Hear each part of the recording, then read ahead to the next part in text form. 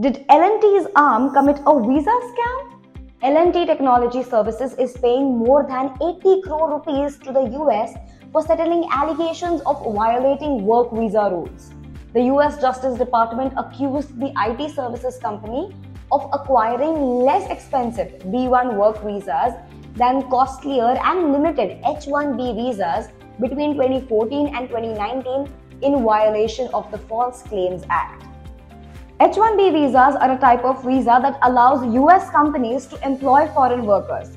On the other hand, B1 visas are temporary visas for business visitors to come to the US to attend conferences or meetings, etc., but are not supposed to engage in actual work. As per reports, B1 visas cost around $200 to $300, while H1B visas cost around $1,500 to $6,000 and are difficult to get as the limit is capped at $65,000 per year.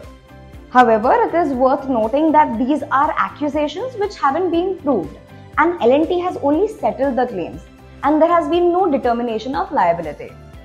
Well, that's it from my end, and to have no FOMO, tune in to Know.